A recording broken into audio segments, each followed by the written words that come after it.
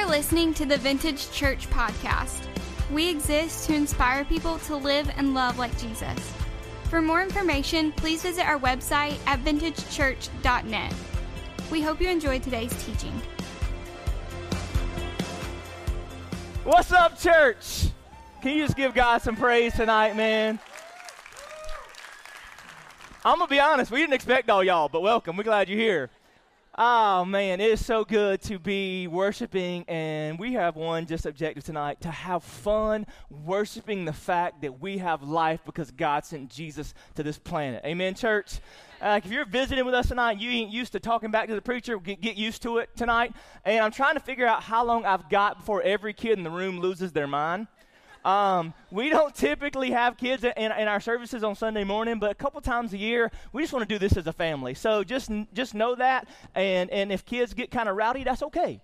All right, let's say amen. That's going to be okay, because tonight, as a family, as one church, we're just going to be reminded that God loved us so much that He stepped out of the comfort and confines of heaven and became a human being. And you understand that distinguishes our faith from every other faith on the planet. That when you pray to God, when you go to God with a need, as you experience life, you pray to a God that has experienced life, that knows what it's like to be human, that knows what it's like to go through this world, to get dirty, to be rejected, to be a teenager, to go through all these different things. And man, that's awesome. That's where you say amen, right there.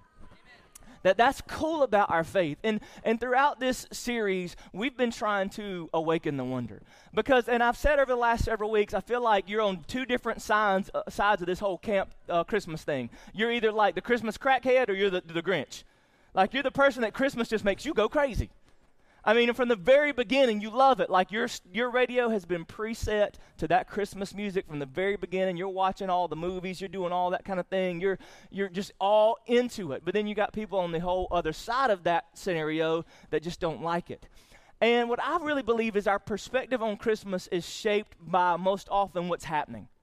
Like, if you're in a good place in your life right now, if what's happening in your life is good, then Christmas just kind of makes it better, amen? Like, you just feel like, oh, it's just great. Christmas is awesome. And when you're in a good place and things are good and maybe your marriage is kind of okay and you got some money in the bank and you're not going to get fired, you probably got a job, and your kids, they're kind of normal right now. And so you got all these things, and so Christmas just makes it feel better. But if you're on the other side of that coin where things aren't good, and things are frustrating, and all those things I just mentioned are not in a good place, then Christmas kind of exaggerates that, right? And kind of makes it feel even worse than it really is. And so what we've been trying to do at our church is kind of shift our focus off what is happening to us and be reminded about what happened for us.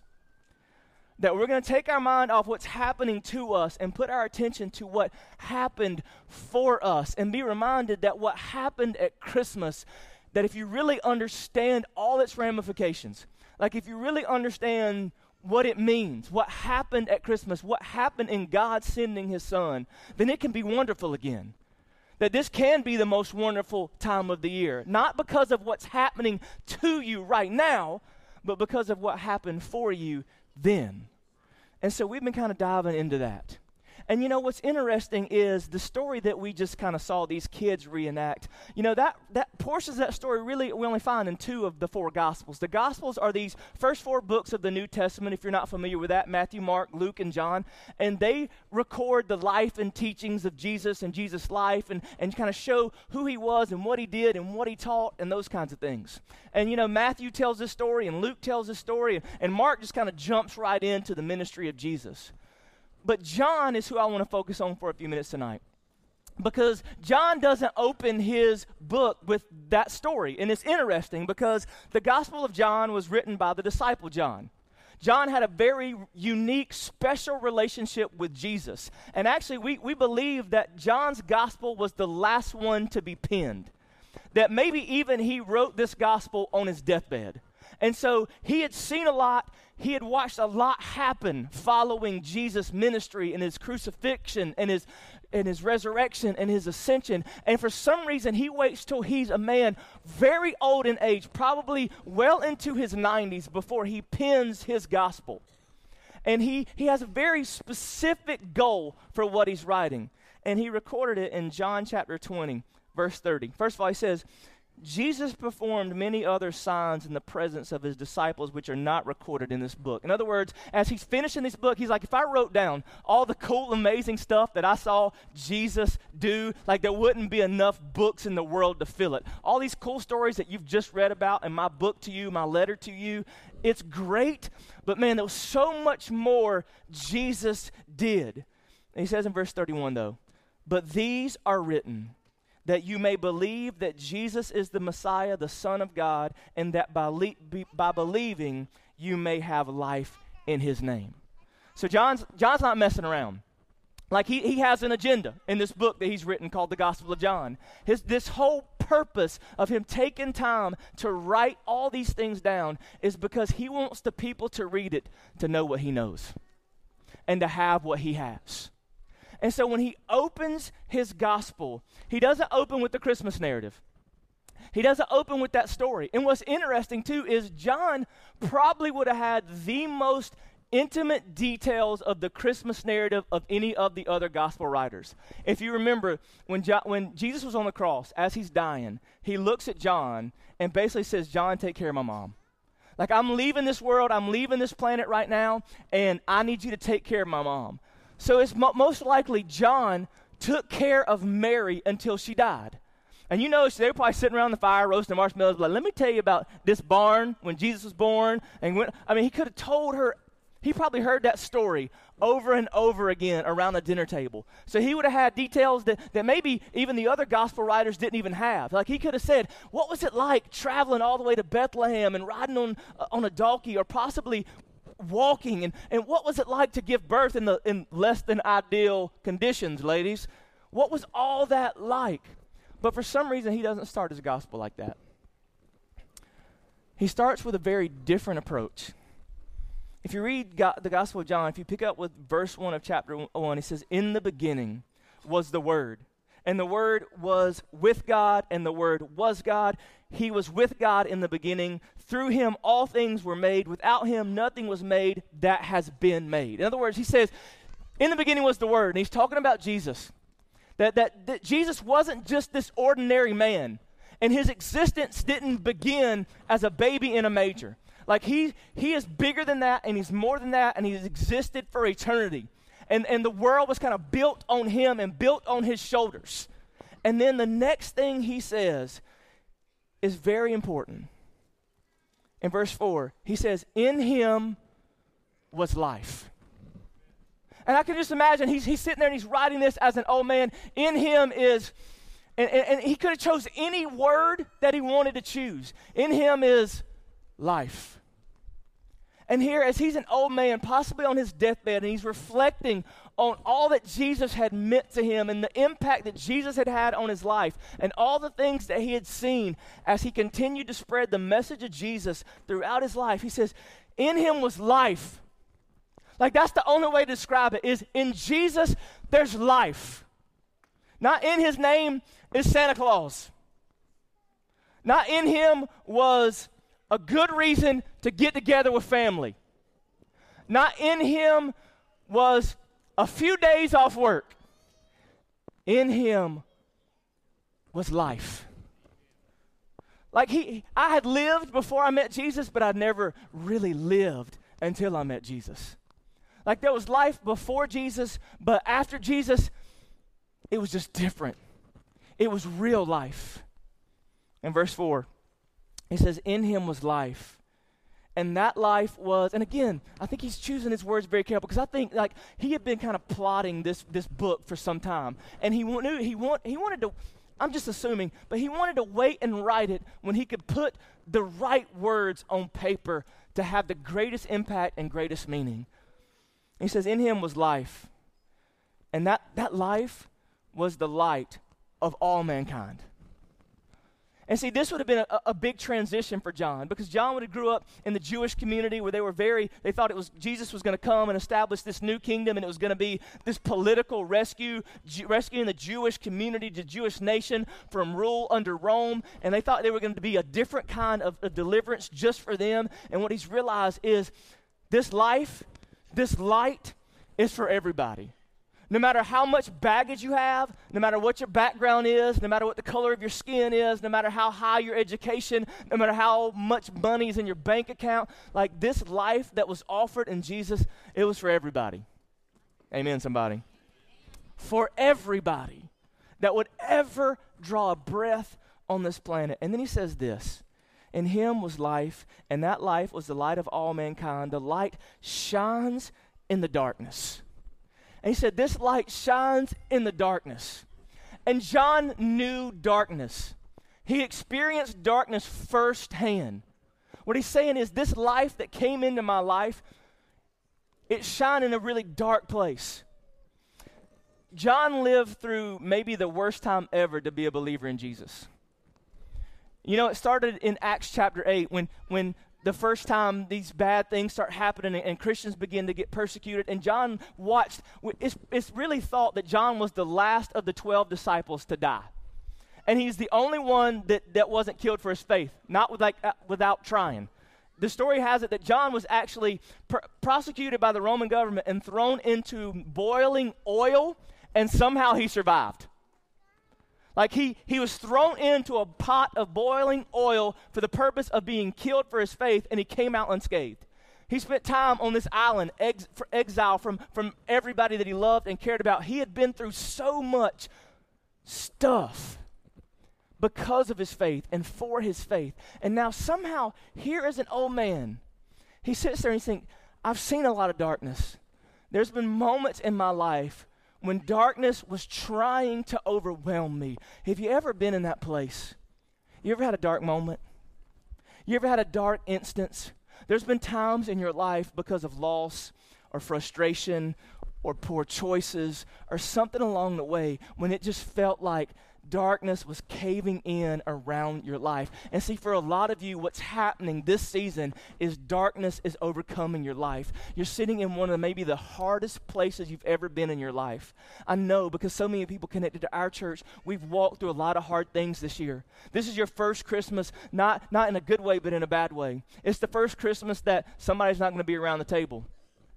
Somebody's died, somebody's lost. It's your first Christmas divorced. It's your first Christmas in really, really bad situations. And see, what John somehow has figured out is, despite all these really, really hard, dark, painful things, I watched Peter die. He watched everybody that he loved just about die in an ugly, ugly way. And if anybody had reason to say, the world is dark, darkness is crushing me, darkness is overcoming me, what he's saying is, as he opens his gospel, that this man named Jesus was more than a man, and what he came and what he offered was something that somehow has never been extinguished in my life. Because look what he says next. In him was life, and that life was the light of all mankind. The light shines in the darkness, and the darkness has not overcome it. So he says, not only did the light come, there was moments in my life when life tried to extinguish the light that God put in me. There's been moments where I went through things and my life tried to extinguish the light that Jesus had put in my heart. But he's trying to remind us, church, that the good news is that there's nothing that you can ever face that can extinguish the light that God has for your life. Like, no matter how dark it may feel, no matter how dark it may seem, no matter how long the tunnel that you're traveling through feels right now, what John is trying to say as an old man about to die, experiencing some of the hardest things that one can experience is, no matter how dark the world gets, no matter how bad it seems, no matter how many things you feel like you've messed up, no matter how deep the grief feels in the moment, that when you really, really, really, really know Jesus, he puts something in you that nothing can take away, that nothing can remove from your life. And despite how it feels in the moment, his light can still shine. That's the message of Christmas, church. The message of Christmas is Jesus is life and light who overcomes darkness. That's the message of Christmas. And all throughout the scripture, we're reminded of this, that if we believe in who he is and trust in the sacrifice he made and allow him through the power of the Holy Spirit to take up root in our lives, no matter how dark the world tries to get, we can still live in the light. I love what Paul said to the Ephesian church in Ephesians chapter 5, verse 8. It says, "For you were once in darkness." And like, you were once in darkness. There was a time when all of us were in darkness.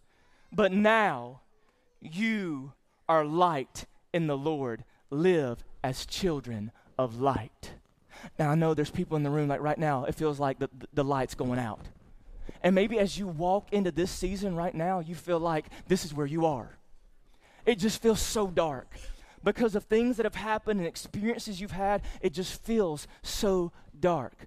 But I'm reminded at Christmas that Jesus broke through the sky. I'm going to invite you, if you got a glow stick, would you just grab it and just break it? I want you to hear the sound of those breaks, church. Because that's what Christmas is God breaking through the darkness of this world, entering into it to bring life. And once you break it, just remember that when Jesus came, he shook up the world. He shook up the world. He shook up everything that we ever thought we knew about God and how we relate to him and how we connect to him. And Christmas is a reminder that no matter how dark the world gets, no matter how difficult circumstances seem, that the light can shine. And if you believe that and you have one, would you raise it high in the air and be reminded that Jesus is the light of the world, and no amount of darkness, no matter how difficult it seems, no matter what you're walking through in the moment that we're here right now, that he can and will come through. Amen. Somebody celebrate who Jesus is and what he came to do in our lives. Trust in him. No, you got to do better than that, church. You got to celebrate it like you mean it, like you know it, like you've experienced it, like you know who he is. Amen. Leave him high in the air. And the only thing required, the only thing you have to do to step out of darkness into this light is to believe in your heart and confess with your mouth that Jesus is Lord. So would you bow your heads and close your eyes with me? And if you're here tonight and you feel like it's dark, you feel like it's closing in around you, you feel like, you know what, there's just no way for this season to be wonderful because of what's happening to you right now, remember that what happened for you was God sent his one and only Son so that you may have life. And to experience that life and to step into that light, all you have to do is trust in what he did for you. Acknowledge that this Jesus didn't stay a baby, that he grew up to be a man, and he went to a cross, and he gave up his life to take your penalty, to erase the things that stood between you and God so that you could have a relationship with him.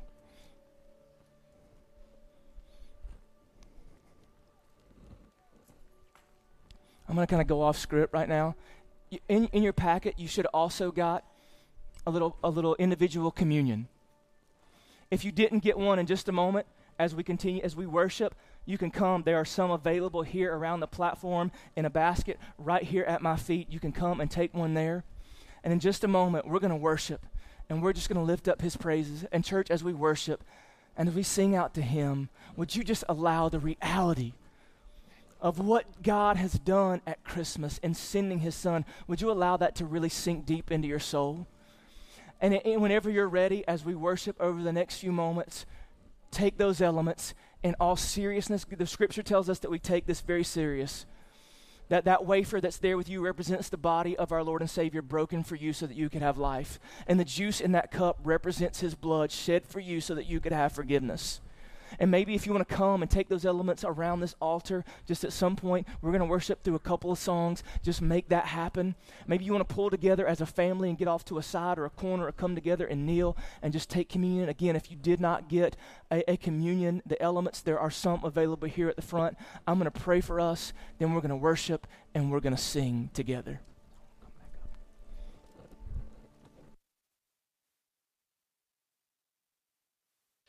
Father, I pray that right now in this moment, that we would worship you in spirit and truth, and that the people in this room would be reminded of who you are and what you've done like never before. It's in Jesus' name we pray. Amen. Thanks for listening to the Vintage Church podcast. For more information, please visit our website at vintagechurch.net.